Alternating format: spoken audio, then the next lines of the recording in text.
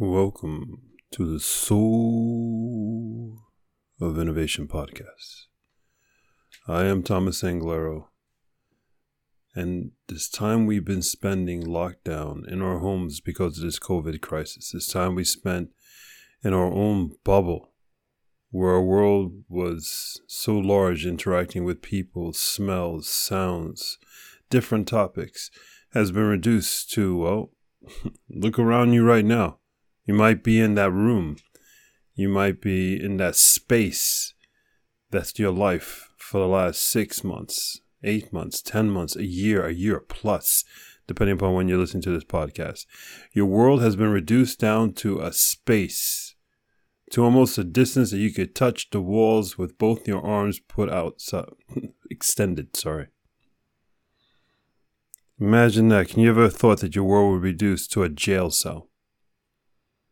That your mind has been reduced to the size of a jail cell. I was at a meeting yesterday, my first meeting in a long time, outside meeting people, for real. And I had an epiphany. I understood something that I wanted to share with all of you.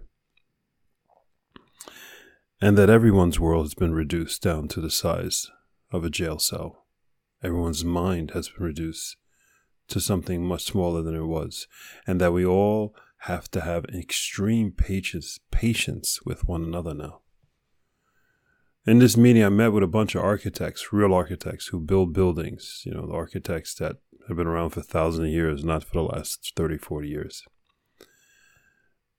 And as we were talking to these architects, I understood that they too have been locked up in their jail cell of their mind, and that their world has been reduced to just to what do they see. The expression, all a hammer sees is a nail.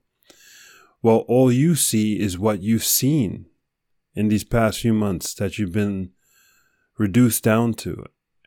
And it took us 45 minutes before we understood. I mean, we were speaking the same language. That wasn't the problem.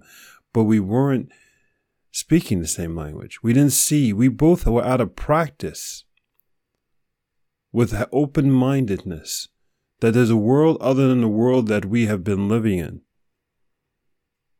And the tension disappeared. It wasn't a negative tension, but there was a tension. It was this tension of like, what is this? Why does this matter? Why is this important? And after 45 minutes, the two different groups in the room understood that both sides had incredible value and synergies, and that what they were presenting, though the other person had not seen it because we're all so locked down, was incredibly important, if not more important than what the other group was working on.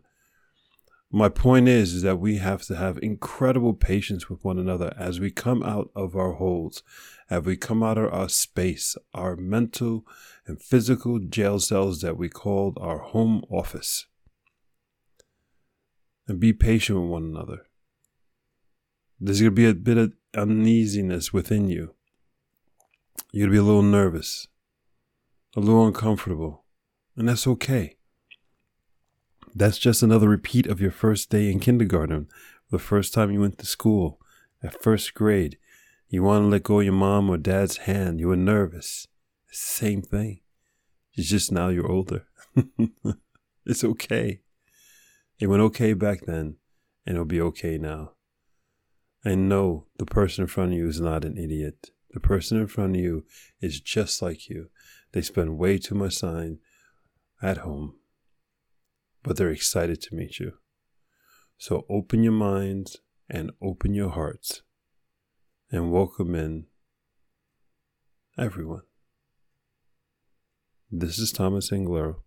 I love you very much. And I just want to share this short but important reflection as we begin to work together and meet each other again and spend time with each other and attend new meetings. That moment or minutes or 45 minutes in my case of meeting new people and seeing new things and talking new words and smelling new smells is what you've been waiting for. It'll be a little weird at first. And then you'll never want to let go of it again. Go forth and spread beauty and light. And if you're listening to this before the holidays, happy holidays to all of you. Take care and I truly love you all. Thank you for listening to that episode.